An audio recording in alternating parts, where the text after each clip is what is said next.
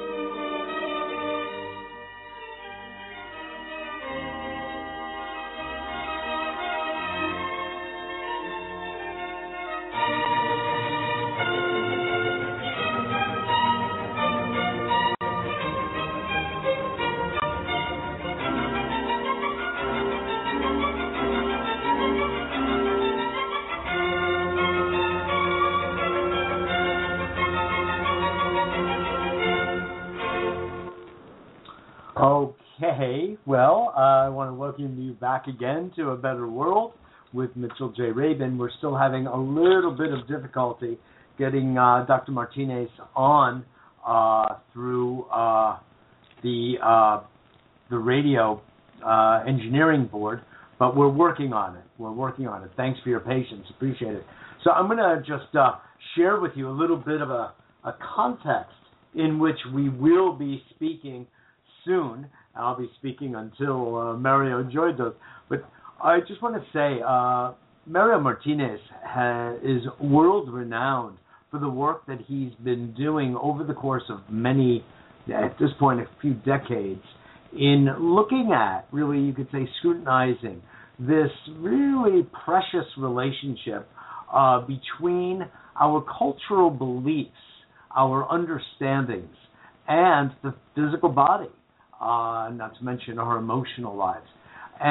But in respect to the physical body, it plays this very interesting role of how the overall belief systems of our culture are actually constantly influencing the way and the ebb and flow, if you will, of our immune function, of our thinking, and our way of inwardly behaving physiologically as well as mentally. We are all aware of the mental aspect, you could say, of the morphogenetic field of the culture, but few of us are as deeply aware of the effect it has actually on our body. And this is an area that Dr. Martinez is really a specialist in, has been brought around the world to do this kind of study and help to peel back the layers of understanding of why some people are getting healthier, other people are getting sick, and in particular, he's done a tremendous amount of work in the area of centenarianism. So, let's see. We just had him, and he just disappeared. He's coming back shortly. So, and it's so interesting the work that Mario Martinez has done with centenarians, because they have their own set of unique belief systems, you could say, and they operate according to another drummer, you could say. They dance to another drummer, not the conformist social or even cultural norms. They've stepped out of those. And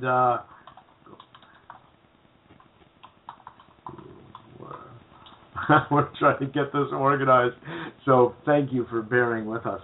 But we will be expanding upon this. Excellent. It looks like Mario Martinez, are you with us? Can you hear me? I can hear you very well. I can hear you wonderful. Welcome to the show. Welcome to A Better World. Thank you so much.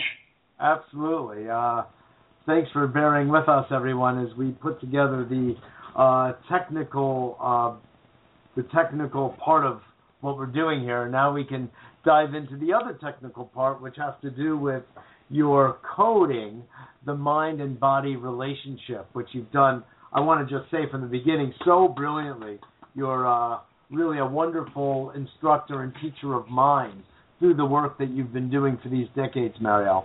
It's really impressive. You've managed to step out of the ordinary stream of thinking with, of course, I know your mentor, Dr. Solomon, George Solomon, and you've really been part of forging a new way of thinking about the relationship of culture to physical health or physical illness. So just to start with, thank you. Gracias, as we say. Oh, it's a pleasure to be here. I remember George told me that breaking paradigms, you pay a price, and I'm certainly paying it. Yes. But you will be paid with a higher currency as time goes on. Because, I agree. It's well worth it. Yes, it is well worth it. We really actually couldn't do anything else but be authentic the way we both are, because we'd be paying a dearer price for it. And in fact, I would say that mainstream thinking, slow as it is to act, is beginning to get the idea. I know I see this with my own clients and my students. They're really, really catching on to the truth behind how cellular activity is shifted through thinking and, as you go the next step, to cultural belief systems. So could you expand upon this? I gave an overview, but I'd love to hear you go into lay out basically the platform of your book and the work that you've been doing for some time now. Okay, well, what reductionist science does is it'll come up with reductionist premises, and it'll say, how can a thought affect the cell? Are you going to talk to a cell? No, it doesn't work that way. And they stop there. But if you go deeper and you begin to look at how we learn, that our brain and our perception is cultural, and I'll explain that in a minute, but how we learn, before we have a language, we're learning. There's information constantly coming in. And you have body information when you're hungry, a newborn, and they don't know the word for hunger, they don't know the word for mother, but they see a symbol of a bottle or a breast. They make the association. There's psychoneuroimmunology that's going on when they make the association. Later, they give it a word and they say mother, bottle, but that's already been embodied and encoded into what I call a bioinformational field. When you look at that, then you can begin to see that our immune system, our nervous system, and our endocrine system are biosymbolic. For example, if you, and here's the cultural component and the psychoneuroimmunological component, if you shame someone, let's say in the West, you shame anybody, and they will have inflammation. They will have molecules that cause inflammation, like interleukin-1 and tumor necrosis factors. These are molecules that cause inflammation as if you had been wounded. Now, in the West, you would have that inflammation if you shame the person, because in the West we're very individualistic. In East, somewhere in Asia, you would only be having the inflammation if you believe that you have shamed the group rather than you. So there's a cultural component and there's a psychoneuroimmunological component. Totally culturally learned. Very interesting. Very interesting. So, in other words, both the cultural beliefs, i.e. the context of what appears to be a physical stress signal or illness, is as important, or it's actually a defining characteristic of what it is we've referred to as illness, or actually even more so disease. You make an interesting distinction, actually, which I'd like you to make for our audience, between what we refer to as illness and what we refer to as disease.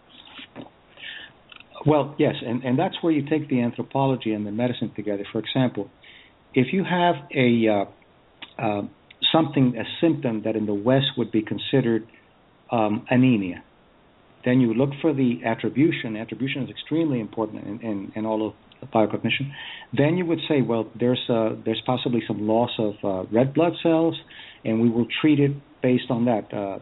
B12 or anything that needs to be done. You look for possible hemorrhaging and so forth. You treat it that way, and the person gets better. But if you have the same symptoms in the jungles of Bolivia, the shaman, who's the culture editor, who's the equivalent to the doctor, will call it limpu. And limpu is a terminal illness. That he's the authority in the context. Yes, he's the culture editor, the authority in the context. And that person will consider limpu a terminal illness because the ideology, the interpretation, the attribution is that a spirit of a child that died early will inhabit your body in order to stay on Earth, and it will consume your body and go to another body. If you're a Western, white, or mestizo, you could be cured by the conventional treatment for anemia. Because the mestizos, which are the whites and the Indians mixture, they associate themselves with the white. If you're an Indian, no amount of Western intervention will save you. You will have a terminal illness and you'll die. But even more interesting than that, there was an agrarian reform in the 1950s in Bolivia, and the Indians were given, or the natives were given, a tremendous amount of land. There was an agrarian reform, they got land. So they went up the scale, and they were whites, then Indians, and then mestizos. Since the mestizos lost the association with the power of the white, when they began to have what appeared to be anemia before, it became limpu, and they would die just like the natives. So you see socioeconomics, culture, and disease. Fascinating. So here we have a socioeconomic defining criterion that affects physical health as well. When people perceive themselves to be financially and socially better off and on the upper side of the ladder, they tend to be more physically robust and able to deal with offsets, if you will, more fluidly. And as they descend on that ladder, less so. Yes, and what also interacts is the bonding of the family. You could have a very wealthy family that doesn't have bonding and a very poor family that has bonding, and the one that has bonding, independent of socioeconomics, would be healthier. So it's an interaction of the two factors. Yes, exactly.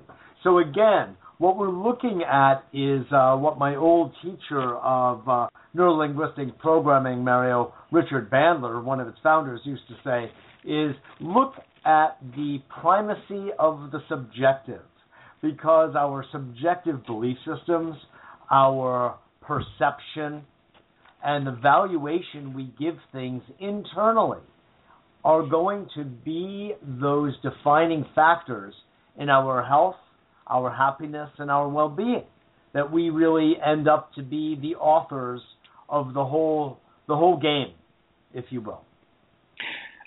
Exactly. I think what that's a really good point, and I'll expand on that. The brain interprets time and space not in what's going on out there, but the interpretation that we make of time and space. For example, it's more important to believe that you're loved than to be loved. As you can see in the people that have all these adorations and people that love them, rock stars and so forth, and they get self-destructive and they commit suicide because it doesn't matter what's coming out from the outside. What matters is the interpretation that you give of what's coming from the outside.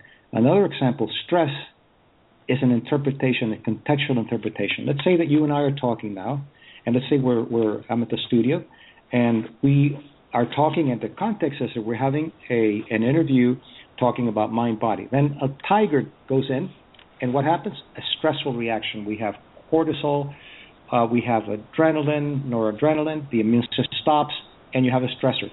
But what happens if we're having a conversation about taming tigers? The tiger comes in, the interpretation, oh, here's a tiger we can tame. Totally contextual interpretation rather than something that's a monolith, a stressor. Yes, exactly. That's a very good example. And you're also implying in what you're saying here, Mario, is another distinction that is oftentimes lost, which is that it's our mind, and it goes right along parallel with what you're saying.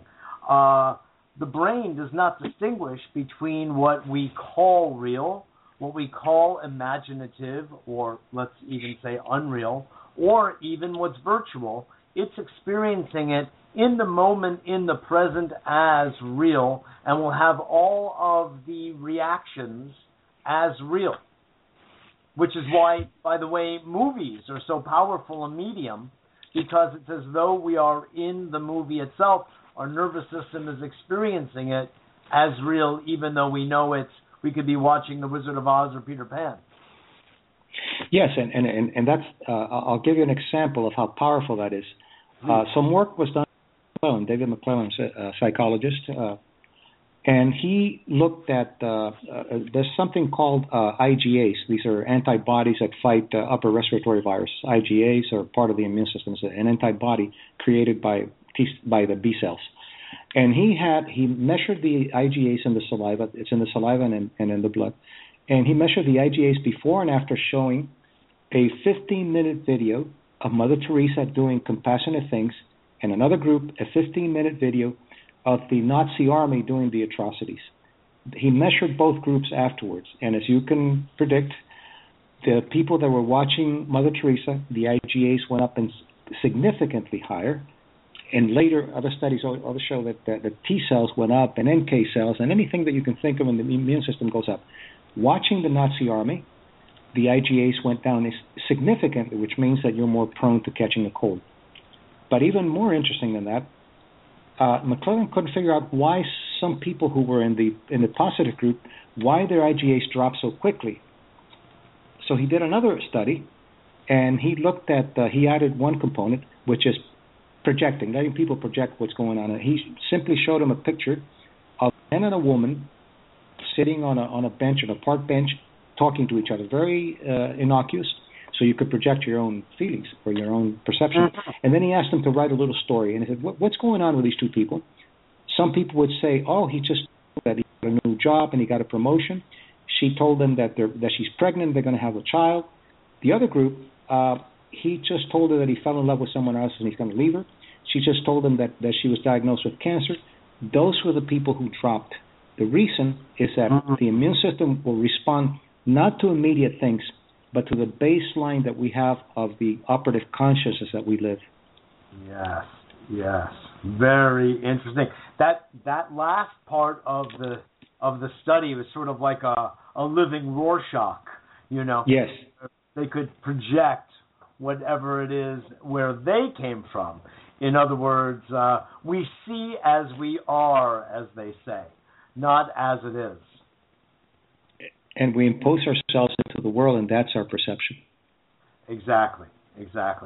So, therefore, what you're also positing here is that there is a physiology, if you will, and an immune function related to compassion.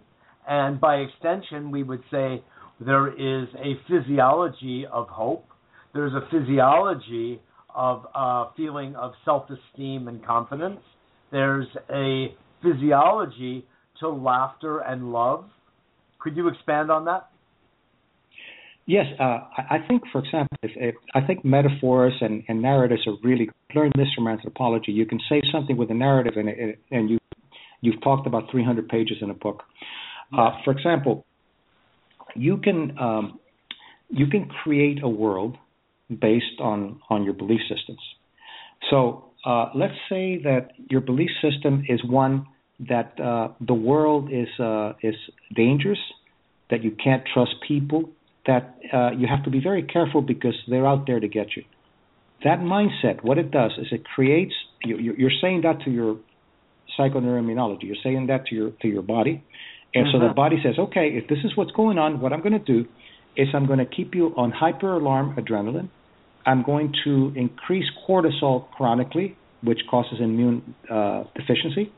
The chronic adrenaline will cause the pain receptors to activate. So right there, you've taught yourself all kinds of problems: inflammation, chronic pain, and underimmunity, which makes you then open the propensity to whatever illness you have in the family, because illnesses are propensities, not genetic sentencing. Beautiful. Actually, you're outlining another interesting distinction that I learned from your book, The Mind-Body Code. In fact, I want to let everybody know that I mentioned it before you got on the air, Mario, you just attained another level at Amazon.com. Tell us, what happened today? Well, the book is #1 now in the medicine and psychology category, which I'm very pleased and humbled by it. Beautiful. Well, mazel tov, as we say in Chinese. That's thank you. Excellent. Absolutely. The Mind-Body Code: How to Change the Beliefs That Limit Your Health, Longevity, and Success. And it's published by Sounds True, who's been just delightful to deal with in arranging this interview and all of that. It's really been a pleasure. And this is great news, because this means that even though people like you and I have been salmon swimming upstream, I'm not saying we're becoming sharks, but maybe we're becoming more popular dolphins at this point. Yes, it's very encouraging to see that. And the book, one thing that I liked about Sounds True, I had an excellent editor, and they allowed me to not dumb it down. I didn't want to write it academically and esoteric, but I all throughout the book I tell the reader, I trust your intellect. Come with me, and move through the chapters and the exercises that I teach, And it really worked. You have to respect your public. You can't just dumb it down or make it completely incoherent with esoteric terms. That's right.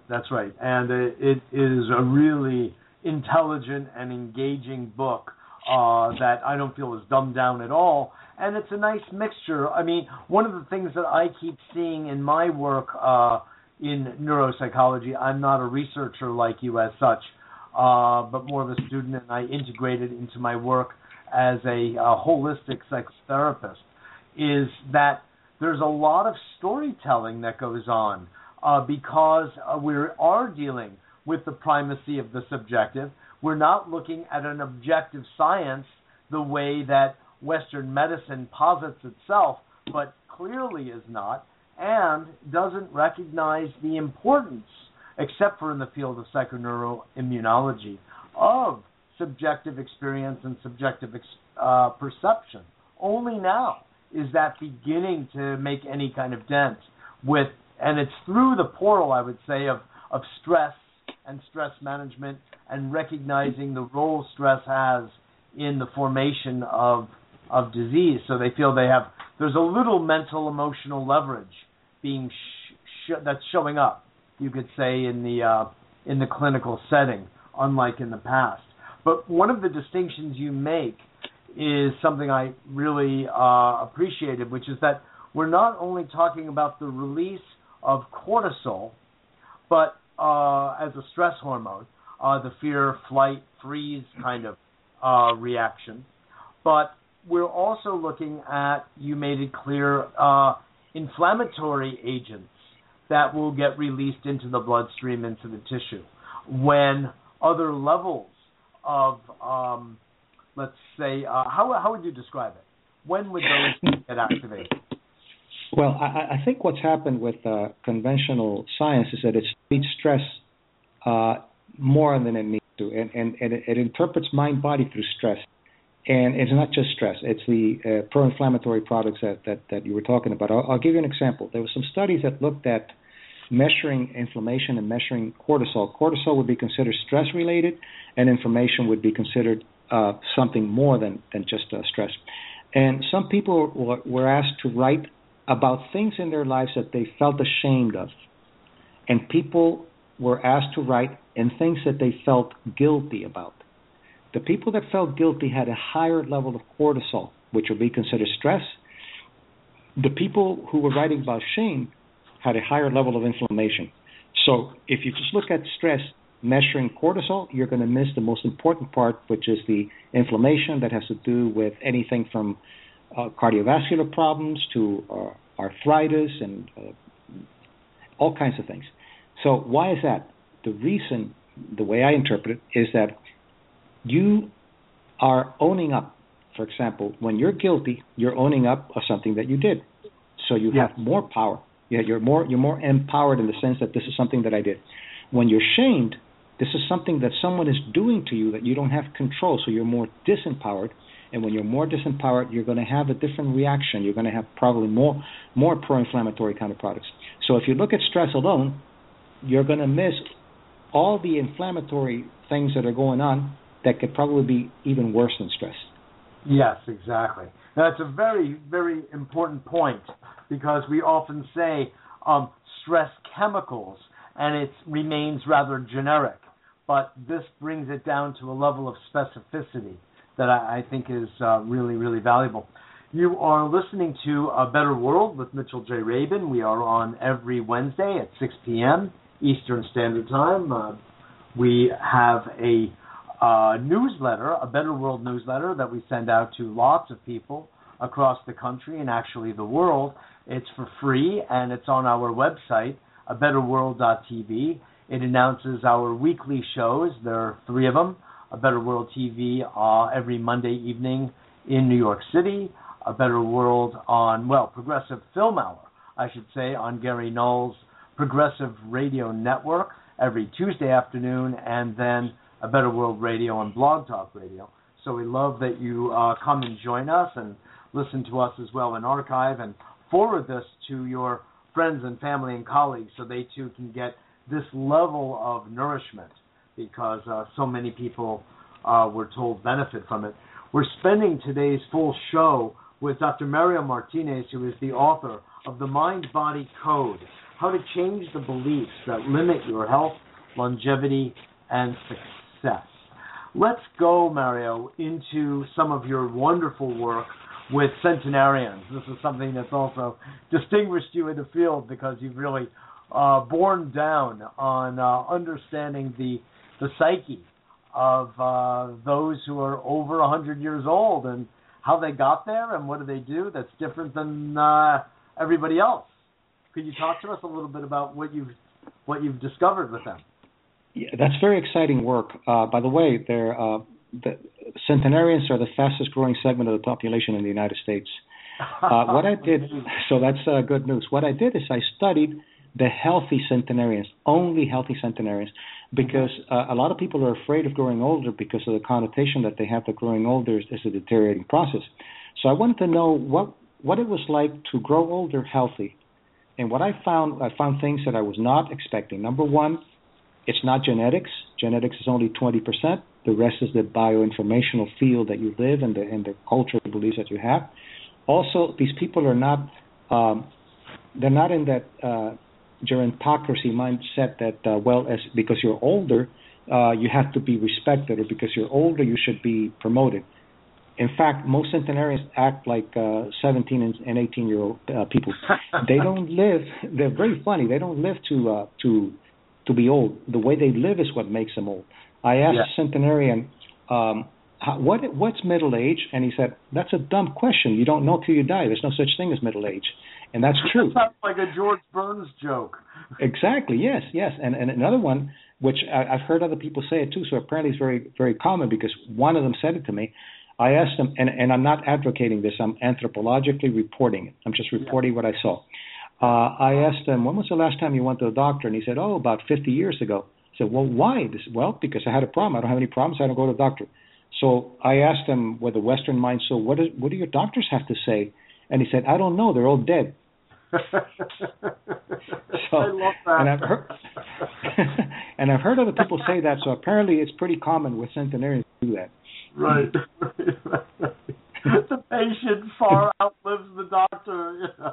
Yeah. So why should I go to him? You know?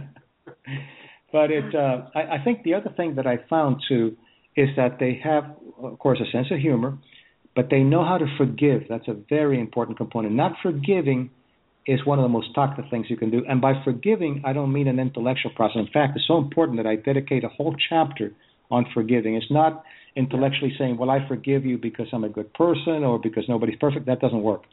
It's a mind-body process that needs to be done. It's complex, but with the right tools, you can do it fairly quickly.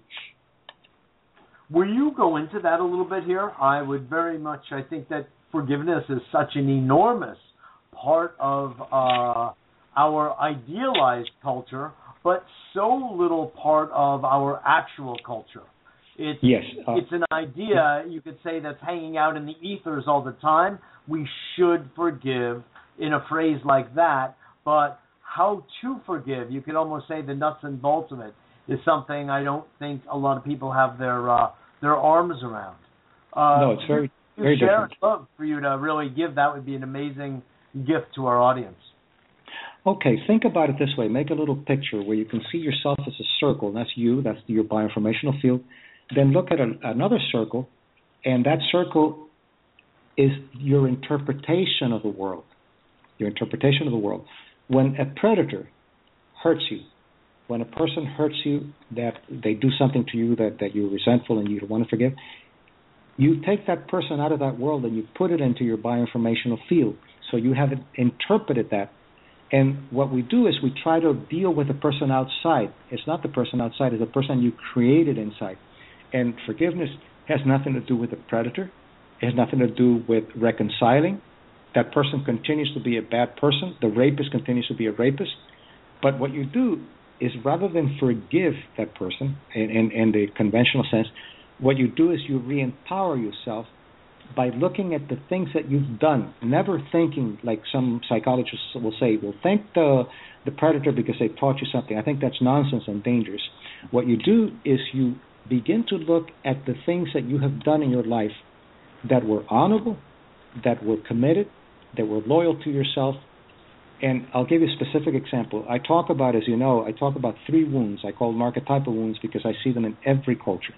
The 3 ways that you can be wounded by a culture are either shame, abandonment, or betrayal. So before you try to forgive, you have to find out what wound did that person perpetrate. Was it shame? Was it an abandonment, or was it betrayal? And once you know, then you can begin to work, because each of the wounds has a healing. So let's say that you were raped, and you consider that to be a shame, which is probably the greatest shaming that you could do. First, you have to know that shame is the wound that disempowered you. What is the wound that empowers you? Honor. Honor is the healing field for shame. Nothing to do with the perpetrator. So you begin with a technique that I teach. You go into deep relaxation, and it's complicated, but I'll give you the essence. Then you begin to look at, okay, this happened to me, and I was shamed, and you actually, not intellectually, but you actually embody it. Then what have I done in my life that was honorable, totally unrelated to the incident? And you might remember that you did something honorable when you were in the 7th grade. You took the blame for somebody else, and whatever it is that you consider to be, and then you bring that and you embody that. You embody, meaning that you experience what that honor was. What it does is honor, re-experience it. Re-experience it, and what I call embodying it. And by re-experiencing it, you're changing the psychoneuroimmunology of helplessness to a psychoneuroimmunology of empowerment. Then you do one more process, and that's what you do the forgiving, but unrelated to the perpetrator. The predator becomes benign indifference, as the Buddha say. You had nothing to do with the predator, but what you're doing is you're cleaning out your own bioinformational space that you created, that you brought in the predator in. Then you can decide if you want to reconcile or not. With a rapist, you don't want to reconcile. But let's say that you had something that happened with your mother and you want to maintain that relationship, then you can reconcile, but you reconcile with benign limits. You don't go back to the times when you were being shamed, but you set your benign limits and you say, this is how I'm going to have a relationship with you. I determine how far I go with you so that I don't get burned again. Yes. Understood. That's very, very interesting. So in a sense, to interpret what I hear you saying, the person will be, in a sense, reconditioning themselves, in a sense, remembering the moment of the wound, or reconditioning themselves with the opposite virtue related to the wound. So if it's shame, then as you say, it would be honor. You could say the flip side of it. And you're cellularly reprogramming or reconditioning those cells that had been hurt, that memory that perpetuates the hurt, the shame, with the nobler, if you will, the more virtuous aspect of honor. Yes, and I know how you mean it, but I want to be clear that in the general sense, it's not a reconditioning. It's not replacing one with the other. It's recontextualizing the felt meaning. The meaning is very important. So it's not a behaviorist, and I know you don't mean it as a behaviorist, but right. So it's not misunderstood by others. It's not a behaviorist replacement of one behavior with the other. You're recontextualizing the felt meaning. And what is the felt meaning? When somebody says to you, I'm going to hit you over the head with a bat, that is a cognition. When they hit you over the head with a bat, that's the felt meaning of being hit with a bat. So that's the difference. You recontextualize it at the meaning level, at the felt meaning level. So I'm glad you brought that up, because I want to make. Yeah, exactly. No, thank you. I appreciate that point. It's a good one. In a sense, you're another way we could put it is we're reframing the experience by shifting the context of the actual experience. Yes, and the meaning changes, and the meaning is extremely important. Exactly. The meaning is where it hinges. The whole thing hinges on the meaning, as we keep talking about. That's the effect of culture. I'll give you an example of meaning. You can, let's say you live in a tenement, in a place that you're getting ripped off by the owner of the building, and the stairs are in bad condition, and you fall and you break your leg. You're going to have more pain you're going to need more analgesics. You're going to need more care than if you fall, break your leg, and you break your leg saving a child from a fire. All meaning. Exactly. Again, it's context as to understanding.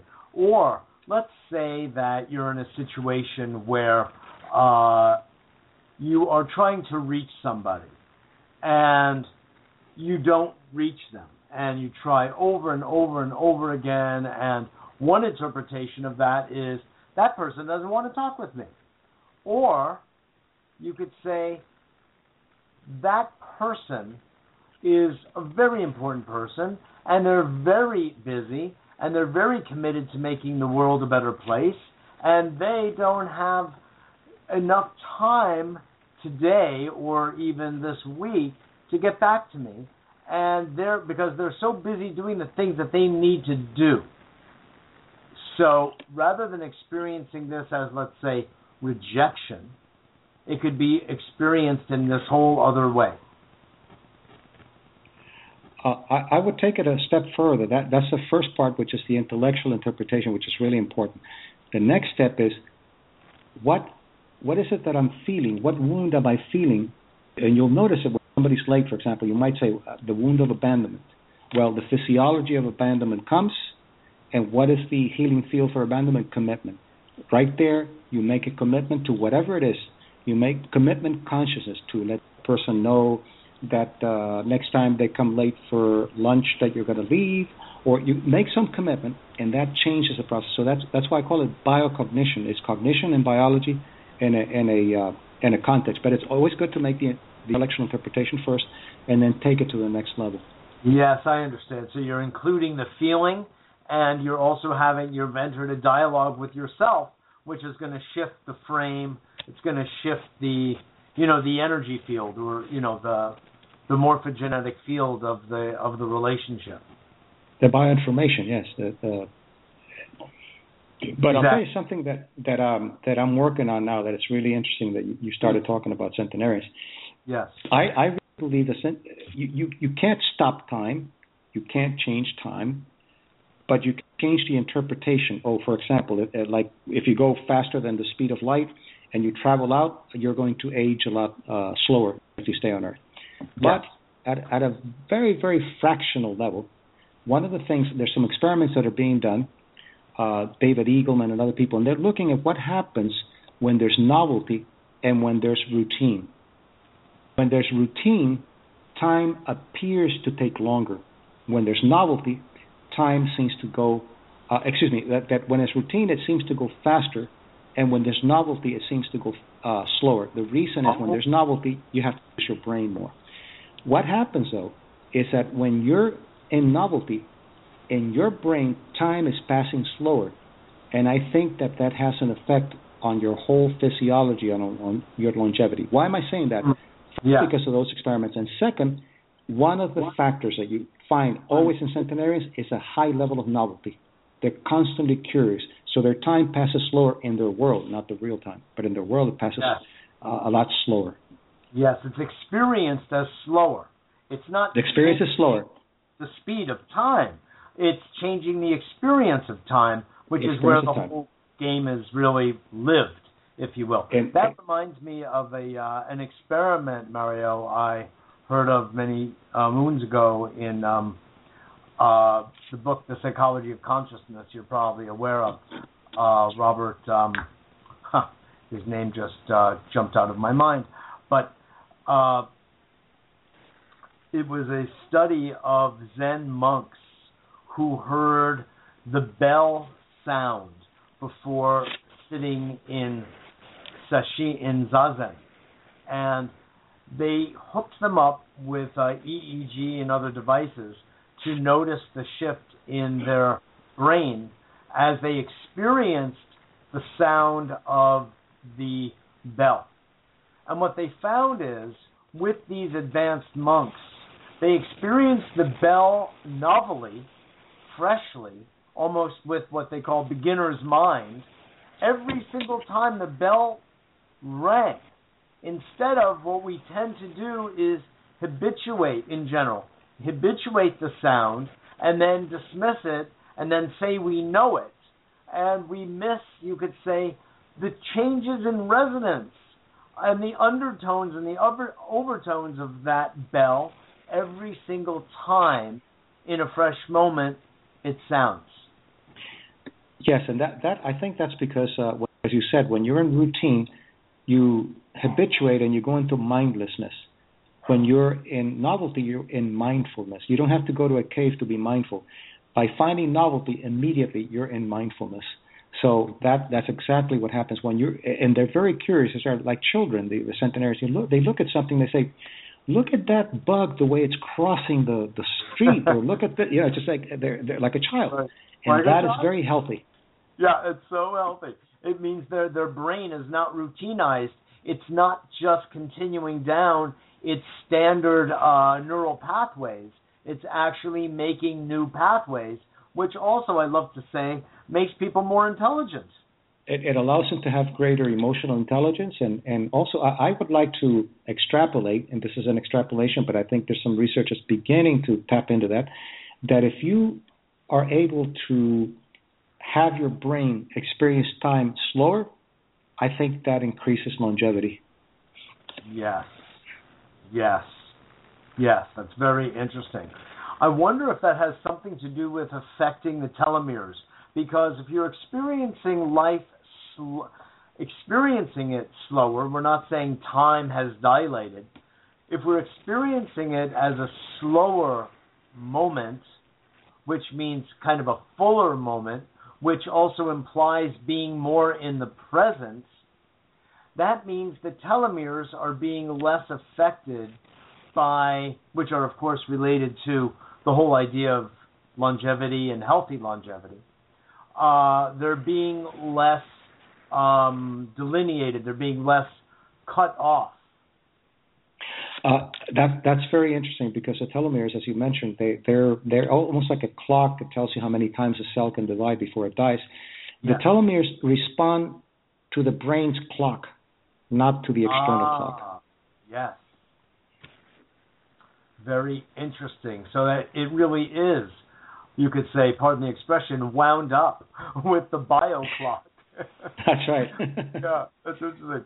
Let's come back a little bit to one of the points you make in the book regarding the centenarians, which is that you learned from them, or was it from your mentor George Solomon, not to disclose one's chronological age, because one begins to think of oneself in that age, and even worse, or comparably, others begin to see you in a certain encrusted context, which has nothing to do necessarily with reality.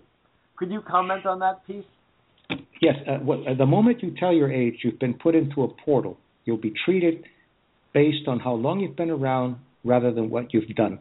I went to a museum with George Solomon once, and we were walking in, and the lady looks at him and she says, I'll give you senior citizen rate. And he said, why? Why are you assuming that? Oh, I'm sorry, sir. I'm sorry. So he made her really feel uncomfortable. But what he was doing was saying, why do you have to peg me? And centenarians are the same way. They don't think in terms, they're ageless in the sense that they're not age conscious, but they're space conscious. There's nothing great about you being around. Why should you be proud that you've been around for 80, 90 years? It's nothing. What you should be proud of is what you've done with your time, not how long you've been around.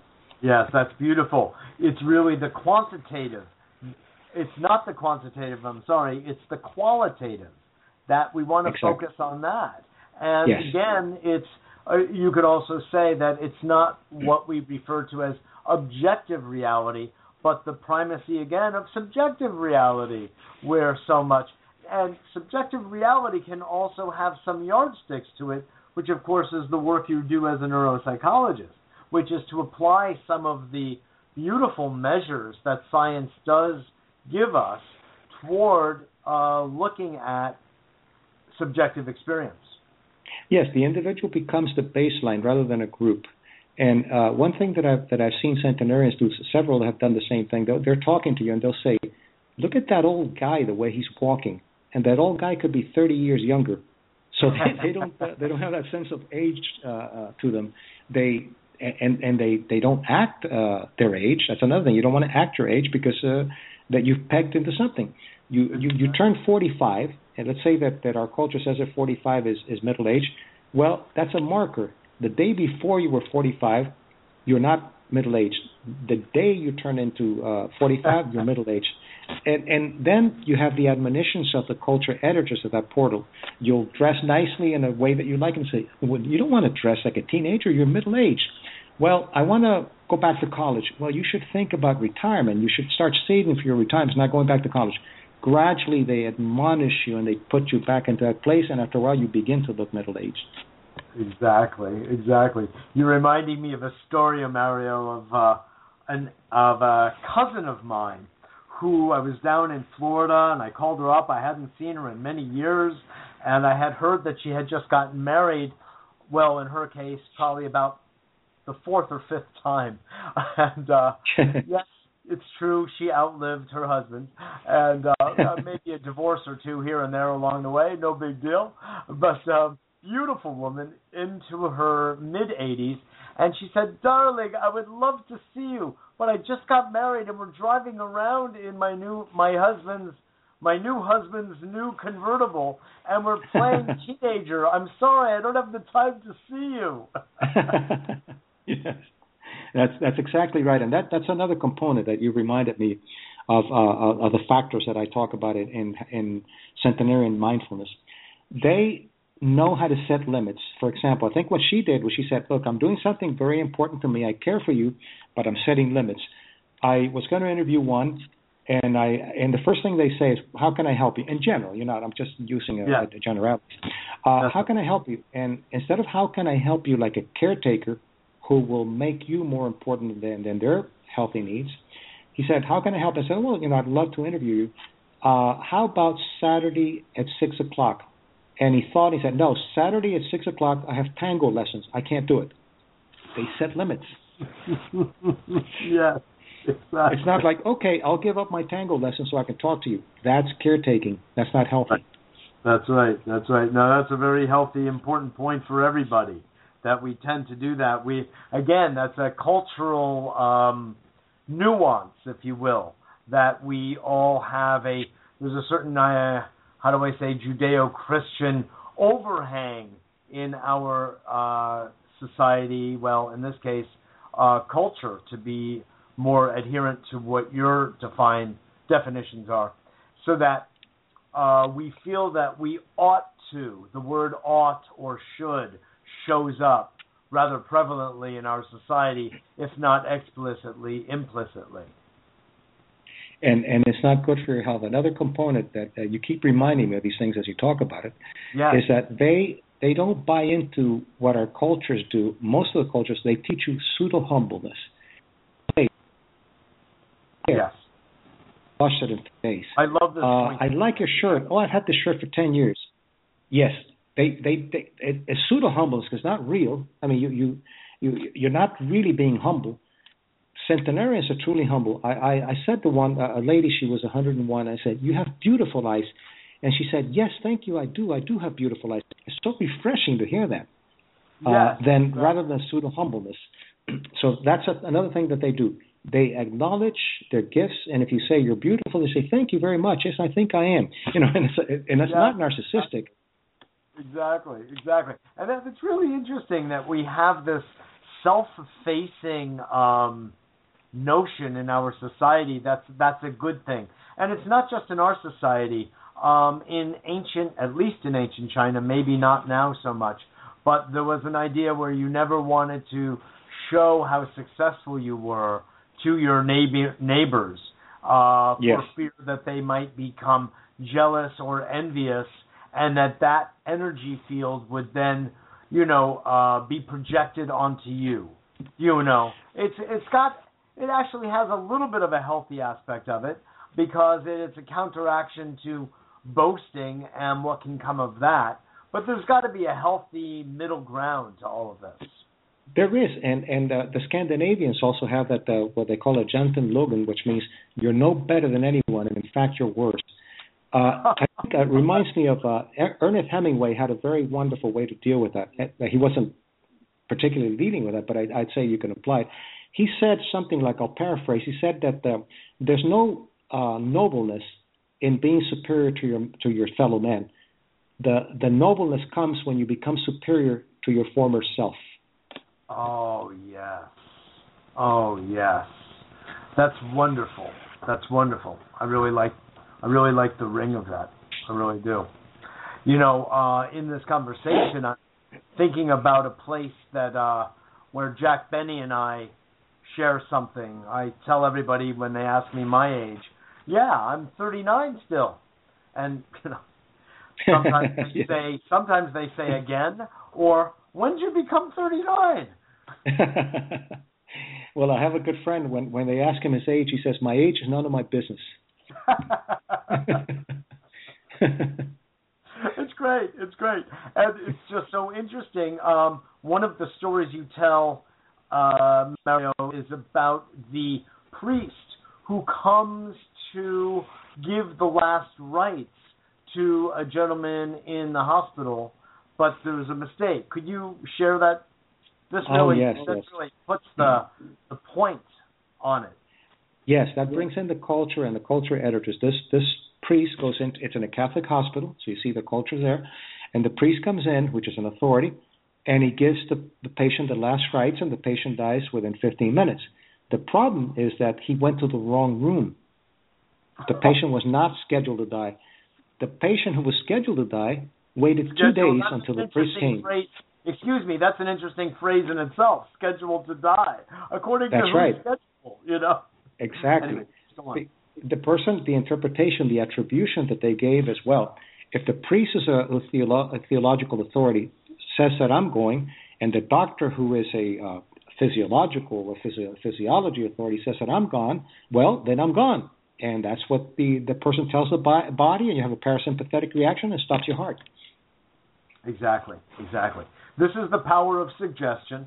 This is also why hypnotherapy in good hands can be such a powerful modality, why Milton Erickson was such an amazing healer for so many, because he understood that intricate relationship between language and mind and body. And through suggestion, so many miraculous, what we would call miraculous things have happened. And in fact, that reminds me of another story that you tell in your book and your audio CD set of a gentleman who was given the placebo pill from a rare disease that he had, or a disease, I should say. And it was described as kind of a Pac-Man effect. Could you share with our audience that story? Peter, and this good doctor, because he used the placebo as one of his ways to help, told the patient, look, this tumor you have, I'm going to give you medication that is so powerful you can imagine it's like a Pac-Man eating away at your tumor. Within 6 weeks, the tumor was gone, which is not the way it works with normal biological processes. But he happened to read in the paper that the medication that they gave him didn't have any effect as a placebo. The tumor came back. Once again, he goes, right. This really something even more, and do it. It's even more powerful than Pac-Man. Went back, the tumor was gone, but for the guy saw some television that said that medication also was not good, and it was just a placebo, and the person died. There it is. This is the way the mind and body work together. It's always been the case. It includes culture. It also can transcend culture. That's another interesting point. There's something about the language, the use of language, its effect on our brain, its effect on our emotions that can move us in one direction or another. So while it's largely cultural, and I think I would like to make the point and hear what you have to say about it, I think we'd agree and be aligned on this point that culture is not necessarily something that's out there, so to speak, occupying some kind of amorphous space in the geographical landscape, but culture first begins in one's own family. Each family is its own, you could say, unit, if you will. Not a very pleasant way of putting it, but it's like a fractal aspect of nature, of culture. Yes, and those are the shared beliefs. And culture, I mean, anthropologically, it's complicated, but basically culture, in essence, is the who you include, who you exclude, and the language that you use to communicate in a very general sense. Yeah. And so that's what you get. You can see that families, for example, they quote have illnesses, and many of them die of the illness. Why? It's not just genetics. Genetics is just a predisposition. What they do is they eat together, they're in the same environment, they think the same things. You can even see pets who begin to look like their owners because of the space that they're sharing with each other and the food that they're eating. Exactly. I say that all the time to my clients and students. It's part of a larger field. And also our bodies and brains, of course, are plastic and meaning, fully resilient. So we're always responding to our conditions, if you will. Very much, and the neuroplasticity you talked about, there's something very interesting. When I studied neuropsychology, and some of it is still studied that way too, is that the brain is compartmentalized. To a certain degree, it's true. But for example, the occipital visual cortex, it's for the visual cortex, and that's what it is. It's specialized in that.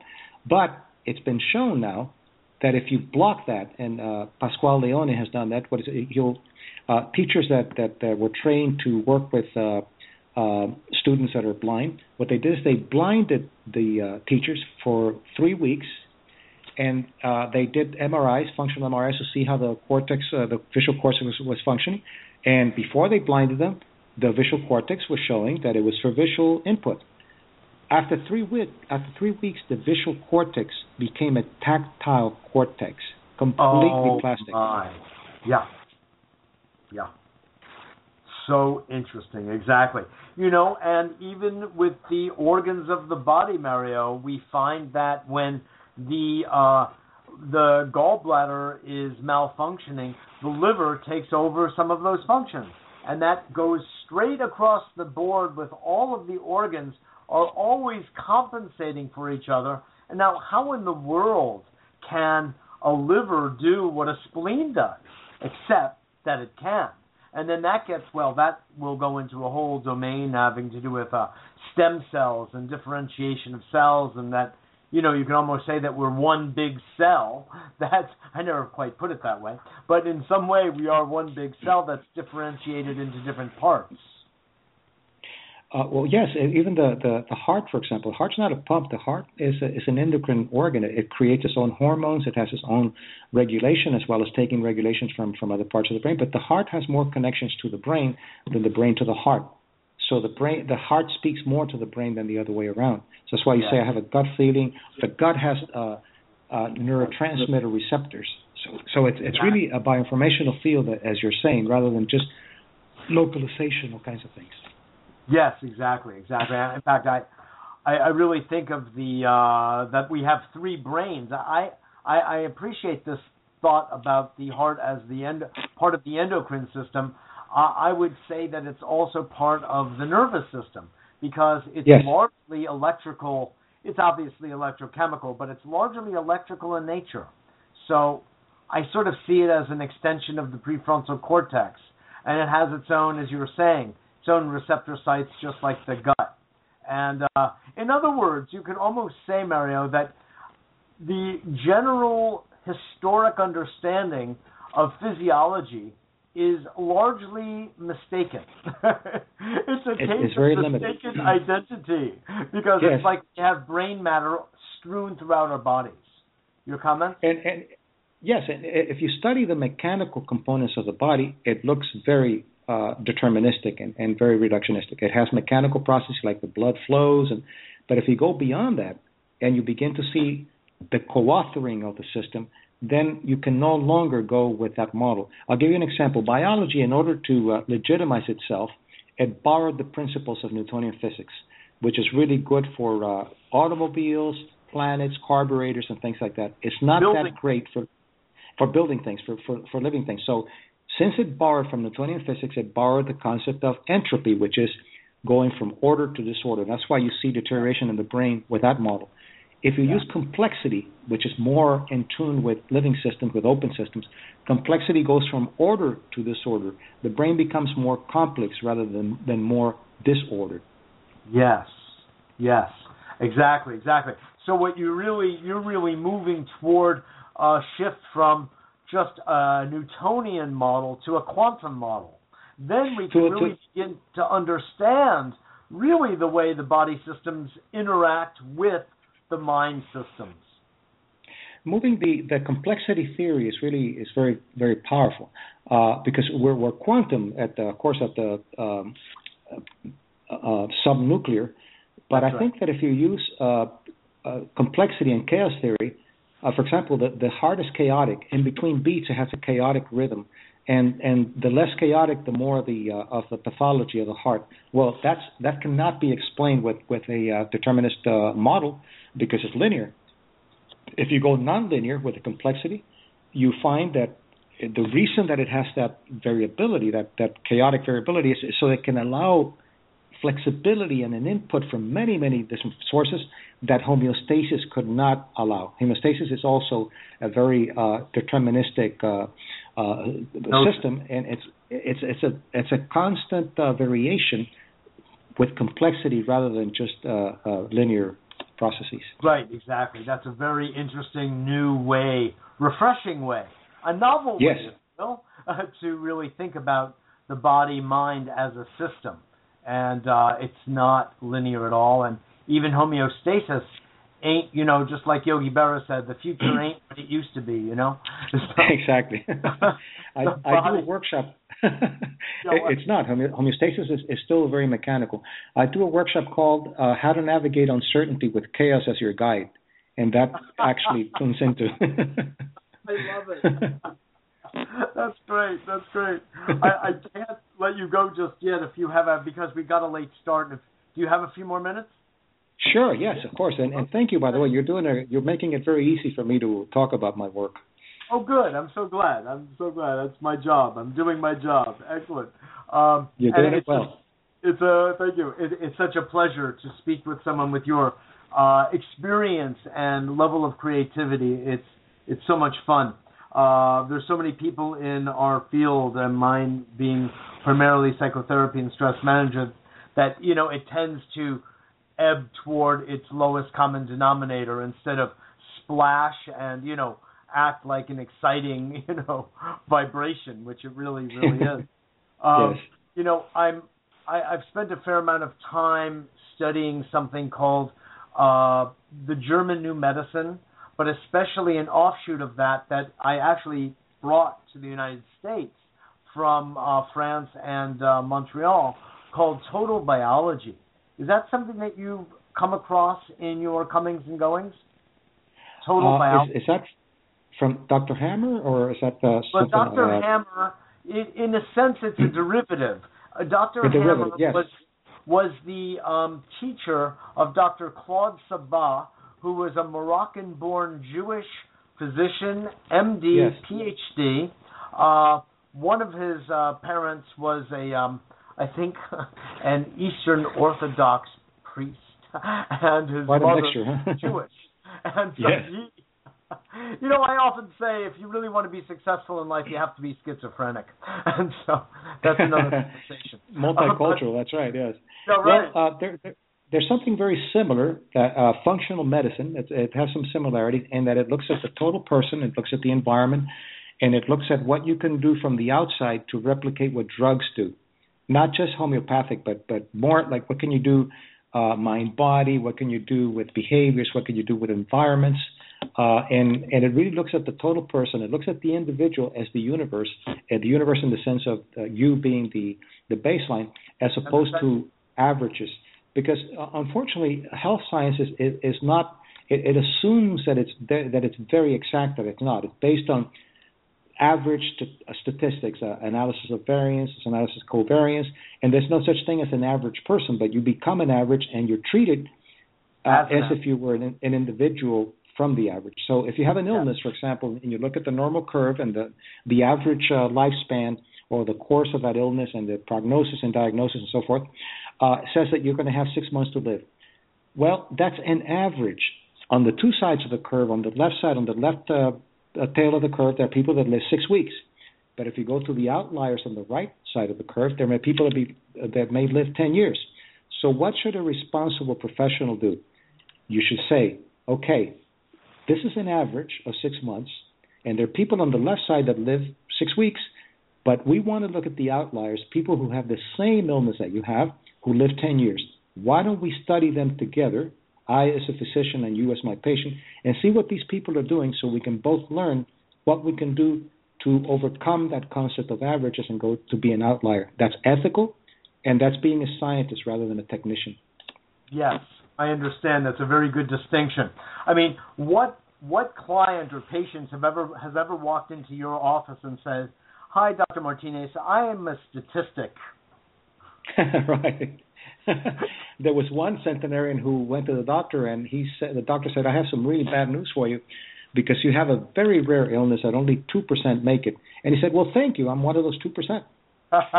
There you go. Exactly. And they believe it. Thinking. That is it right there. Quintessential. You know, now you're reminding me of something, and that is one of the tenets of total biology is that emotional stress and conflict, in particular, body as metaphor, I often describe it as Louise Hay on steroids, will be the thing that unravels the physiological stress and disease. Therefore, as I know you cite in your book, in Total Biology, we will talk about someone saying, I cannot digest that. I cannot digest what this person has done. And in fact, that would lead to a stress because the brain is registering those comments as real, because in some level they are, and will begin to send gastric juices or other kinds of enzymatic activity in order to heal and solve the problem, because ultimately the brain is a problem solver and seeks to create a level of balance inside the physiology, you know? Yes, and that's the biosymbolic question that you're asking to the brain. The brain will give it to you. Symbolism, yes.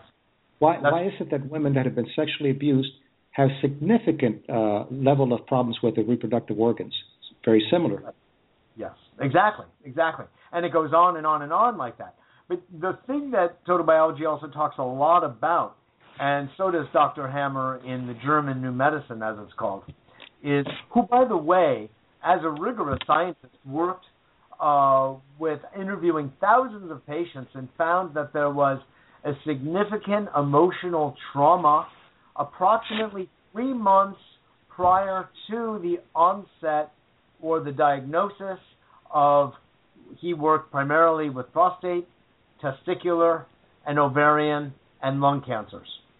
And he found over and over again there was always, not sometimes, some form of emotional trauma that could be cited prior to the onset of the disease.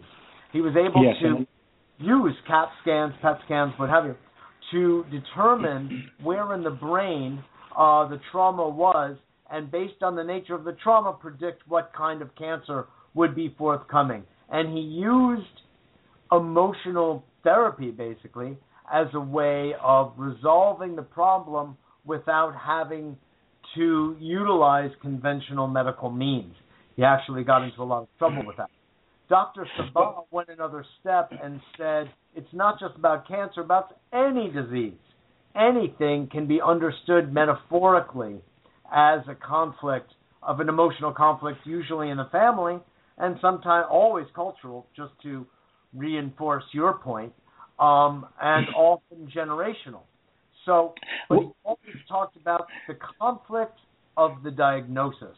and said, and this is also so much in accordance with your centenarian research, Mario. The patient goes in and sits down with the doctor, and the doctor says to the patient, Mr. Jones, I don't like what I see. And the patient is a little concerned by that comment, knows what the doctor is sort of implying, and says, well, doctor, I don't like what I'm seeing either. Yes. Well, I think... that patient is the patient that has the higher, better prognosis than the one who says, yes, doctor, I understand. Yes, that external control is not as good as internal control. But, I'm taking psychoneuroimmunology to the next level, which is cultural psychoneuroimmunology. Psychoneuroimmunology has studied as if culture doesn't exist and too much rat studies. Rats are good to study, but you have to remember that they don't have a sense of their longevity and their mortality, and they don't have meaning. So what you're studying with rats is the neuroendocrinology and immunology, not the psycho, because the psycho includes meaning and it includes mortality and so forth. But I'll give you another example. I've seen more than pretty close to 1,000 patients in many years with fibromyalgia. I have not found one that didn't have some kind of a shaming wound, which is pro-inflammatory.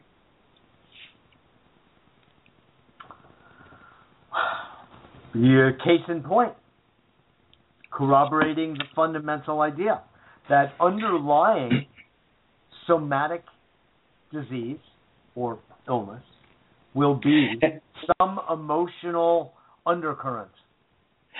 And unfortunately, if you do a clinical history and you don't go deep, you're not going to find it. I was looking, and it's a high incidence of sexual abuse, but there was this patient that just wasn't fitting. And I kept asking if any abuse and kept going on and even doing something with a deep relaxation. Couldn't find anything. But I said, okay, how did you sleep at night when you were a little girl? Well, I was never abused, but how did you sleep? I didn't sleep very well. Why? Because now that you ask me, I remember that my parents fought a lot, and I thought that if I went to sleep, they were going to kill themselves. So therefore, a hypervigilance that doesn't let you go to sleep deeply, you don't get delta sleep, you are deprived of human growth hormones, there goes fibromyalgia. No melatonin either.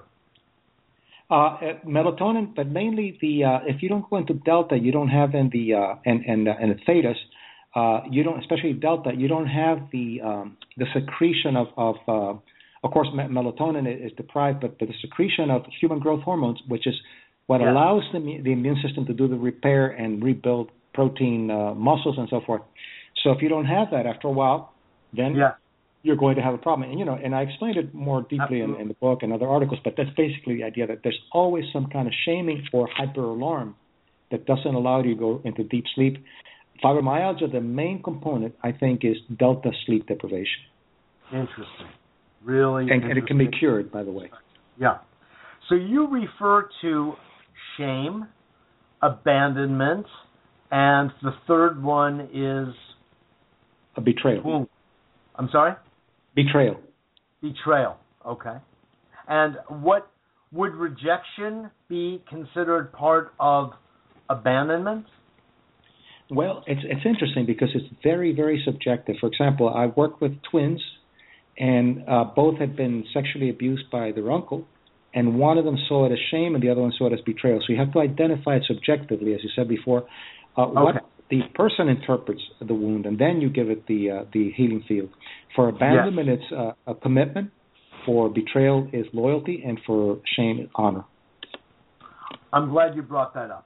As I was reading, Mario, when I read that loyalty was the healing field for betrayal, what also came to my mind was trust. Yes, because it's really a betrayal of trust. It's a tricking. That's my point. That's my point. It seemed to me that the more accurate counterpoint to betrayal was trust, the other side of the coin. Yes, because loyalty has to do with trusting without evidence. It's almost like faith. That's correct. That's correct. Exactly. Sometimes people will say, well, what's the difference between abandonment and betrayal? You have been left, and betrayal. You have been left possibly, and I think the difference is that abandonment is losing a commitment to something. Betrayal is losing a devotion, the trust in a devotion, the devoted love or devoted God or something that's more exalted, a higher emotion than the abandonment. Yes. You're highlighting the subjective, interpretive aspect of it is so important, because I often say to clients and to students that abandonment could be experienced by an infant at his or her mother's breast, which, by the way, I think is the in utero experience from conception forward is something highly underplayed. And I would like to see it. In fact, I'm doing something in New York with a group of consummate professionals regarding a couple from Brazil, actually, about the in utero prenatal, perinatal experience. But it's underplayed in our understanding of, adult psychology. But that the infant could interpret the mother leaving the child for a moment in the crib, removing the infant from the breast because she had to deal with an emergency of either another child or a husband or whomever, and then comes back. The mother's intention was fully to give the proper feeding to the infant, but the infant may feel that they're being left, and they don't have any understanding of the reason. They just know they feel the fact is they were momentarily left. The subjective interpretation might be abandonment. Could you comment? That's a great point. Yes, yeah. I think the way to look at it is like this: in a ontogenetic way, abandonment is most primitive. Then you have shame, and then you have betrayal. Why? Because if you leave a child, as you said, they could die. Shame, you can't shame a child till they can see themselves in a mirror and say, "This is me." You have to have an image of me, and betrayal is higher because betrayal is trust. But abandonment, as you said. The removal of the breast, and we're very resilient. I don't want to come out with people to think that I'm talking about one time. It's a pattern of abandonment. Absolutely. Absolutely. The child doesn't have a word for it, but it has a biocognition that later can give it a word and say, so this is abandonment. There's a physiological, psychoneurological process of taking something away that you need, and if it happens in a pattern, even though you don't have the word for abandonment, you have a bioinformational field that feels like abandonment, and then later you can give it a linguistic label. Exactly. Only later on can they give it a term with a concept connected to describe what their feeling was from way back. And your point, I think it's a good one for maybe wrapping up a bit here, which is that we are resilient, and even though we have had those patterns way back when that may have gotten even somewhat entrenched, even through abuse of different sorts, be it physical, emotional, verbal, sexual, it forms a certain level of identity. But before I kind of playfully said it's a good thing to be schizophrenic, and of course I was playing with that, literally, but in the work that I've done and the work that you're doing, I see that you talk about almost like one identity could develop the way you talk about ignoring what isn't working and building on what is working. So in a sense, you're building a new neural net around what is working in somebody and extinguishing over time. I know this sounds a little behaviorist, but there is a level on which that may be true. You're extinguishing those neural patterns that weren't serving, that were actually creating illness. Could you comment on that? And to differentiate it from behaviorism, you definitely, if you have a thought, you're going to have neurotransmitters for that thought. They don't go as deep as if that thought then becomes biocognition, because you have more emotion, you have more processes going on. So the more contributory factors, the stronger and the deeper the neurotransmitters are going to function, and the stronger and the deeper the neural maps are going to be developing. So this is why saying to yourself, I'm a wonderful person, doesn't work, because it's only intellectual. If you embody it and you give yourself evidence, then the neural maps work a lot faster and deeper, and then you can, it's like use it or lose it kind of thing. Exactly. It's like building a muscle with love. It's like building a muscle with passion, you know. Yes. You don't just do the mechanical act. You have to throw your whole being into it. Yes. Never Pollyanna-ish, and I'm so wonderful because I was hurt. Never do that. Always embody what's going on and then deal with whatever it is that was going on. Exactly. Be honest with yourself, in other words, and move on from there by building up the other aspects of yourself. Exactly. Your closing words to our audience. This has been so wonderful, Mario. Well, thank you so much, and I hope that the audience got something out of this. But the most important thing is that we can't really simplify things and say, well, forget about medicine, forget about this, forget about that. It doesn't work that way. What you have to do is take the best science, rather than, that's why I don't like the word alternative medicine. I like integrative medicine, bringing the best. Biocognition doesn't replace anything. It just enhances the science, and it's based on science. But also, don't buy into the reductionist technicians. If you have a doctor that doesn't want to work with you, find another one. And find a scientist who's willing to look at an empirical question and say, okay, let's find out. Prove it to me, and I'll learn something from you. Rather than say, no, this is how it is. I know more about medicine than you do. Do it my way. Don't do that, because you're a consumer, and you want people that are willing to be teachers rather than inquisition kinds of people that don't have any respect for you. So the attribution is real important. How you attribute things will have a biology. And then look for the best science, and allow yourself to believe what I call that you can turn into centenarian mindfulness at any age. And that doesn't mean you're going to live 100, but it means that you're going to live a quality of life that you didn't have before if you don't allow yourself to accept that strength that you have within you that has been developed. The causes of health have been developing for the last 100,000 years for Homo sapiens. So the causes of health are stronger than the causes of illness. Oh, absolutely. It doesn't mean you'll live to 100. It'll mean you'll live to 200. I have a good friend whose father turned 80, and we went out to dinner, and he was a little depressed, and I said, look, I'm a little concerned about you. And he said, why? I said, because I don't know what you're going to do for the next 40 years. And he just lit up, and it was just a completely different perception of, is it true? I don't know. But what it does is it empowers a person to bring out the best of what they have. Exactly. I say to my father all the time, it's so similar. What are you going to do for the next 40, 50 years? Develop some wonderful hobbies, Dad, because, he said,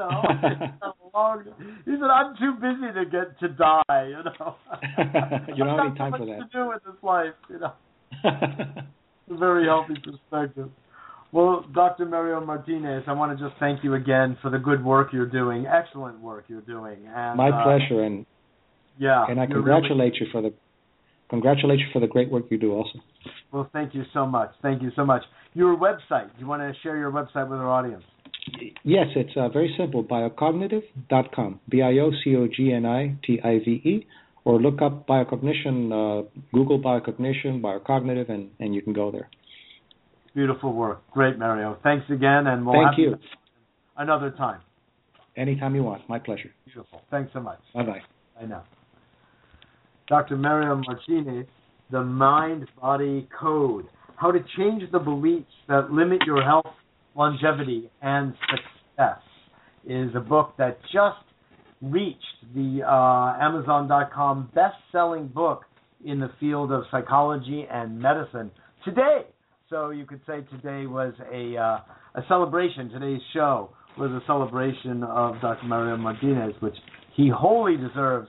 Anyone who is blazing a trail, who is willing to really think out of the box and, just be really creative, is the kind of person that creates novelty in the world, stimulates us. The imagination, I think I have said many times, is God's great gift to us, and we need to really honor that so much. And What a pleasure for me to interview Mario. This is work that I've been looking at for a number of years now, and I integrate it into a lot of the work that I do with my own clients and students. This is Mitchell J. Rabin for A Better World. Our website is www.abetterworld.tv on the media side, and on the counseling, coaching, and therapy, stress management side, mitchellrabin.com. MITCHELL, that's double L, RAB as in brilliant, IN.com. So he told us not to be modest, right?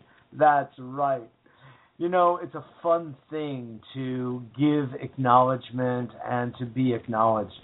It's a very powerful way of increasing immune function, by the way, and just generally feeling good. The role of pleasure, while it's not the highest experience in the world, is also a very pretty high one. Let's say that joy, happiness, well-being, spiritual fulfillment are the very, the creme de la creme of human experience, of beaming optimum health, another one. But pleasure is very much a conduit to these higher virtuous emotions, these, as Mario puts it beautifully, exalted emotions. So I want to encourage you to be free with the idea of acknowledging others and acknowledging yourself as you move through your life. And it's rich. It's an act of generosity toward others and toward yourself. And everyone sort of gets aligned in the loving space that it creates. So on that note, I just want to thank you all again for listening to and becoming part of A Better World's community. We are on every Wednesday at 6 p.m. We love when you listen live and know that most listen in archive. That began to rhyme. In fact, I wanted to say as an addendum to something Mario said when he said to look for a doctor or look for a scientist to work with when it comes to this idea of growing older. We all grow older, and a marking of growing older could be to become wiser. But aging is voluntary. Aging is something else. And to distinguish between the two, I think, is actually an act of wisdom in itself. So with that said, I want to just also remind you that we sustain ourselves on donations. We always appreciate that. And to help empower all of you, A Better World is becoming a foundation, a nonprofit, which will allow us to give back to you, not just the content of our shows, but even something highly hailed in our society called a tax deduction. So please bear that in mind when you visit our website. You can always contact me. Also, I love your comments and feedback. It's always helpful to me at mjr@abetterworld.net. MJR, my initials, @abetterworld.net. Remember that we have all sorts of interesting energy balancing systems here at A Better World. You can read about those on both websites, and we offer them at discounted rates for those who are interested in dealing with the energy fields around everything that we've been talking about here. So also note that in New York on March 11th, coming up soon, at One Spirit Learning Alliance, Better World and One Spirit are partnering and collaborating in what will be an evening on pre- and perinatal psychology, i.e., conscious conception through to conscious birthing. This will be really wonderful. We'll have my dear friend and colleague, Dr. Francois Amigues, osteopath from the Ideal Community in Jaffrey, British Columbia, coming down. We will have Laura Uplinger coming up from Rio de Janeiro, Carla Machado also coming up, from Brazil, and Monica Matos from Minneapolis, who is making an extraordinary film called Life Imitates Birth. And we'll be at the One Spirit Seminary Learning Alliance on West 36th Street. Go to the website for more details. On March 11th from 7 to 9:30, there'll be a really interesting presentation, a clip of the film, and followed by a robust, dynamic discussion. It's for everybody, although we are specifically inviting midwives, doulas, OBGYNs, young parents, parents-to-be, those contemplating being parents, and anyone who is interested to come join. We'll be doing the same thing pretty much at the UN on March 12th, also open to the public, interestingly. Also, last, I want to remind you that there will be the Paradigm Shifts Film Festival, which is actually a multicultural festival, music and film, focusing on indigenous people and the environment. That will be in New York City at Baruch College, starting on March 19th for 2 consecutive weekends, Thursday, Friday, Saturday, Sunday of both. Again, just go to abetterworld.tv and all the information is there. It's really going to be good as well, and something you really want to tune into if you're anywhere in the New York area, tri-state region. Again, thanks so much for joining. Mitchell J. Rabin for A Better World. Spent the show with Dr. Mario Martinez, the author of The Mind-Body Code. Well worth your while. Thanks to Sound True for publishing it and for the audio CD, which you can get at their website, soundstrue.com. On that note, how about a little Mozart, folks? Good night, and see you next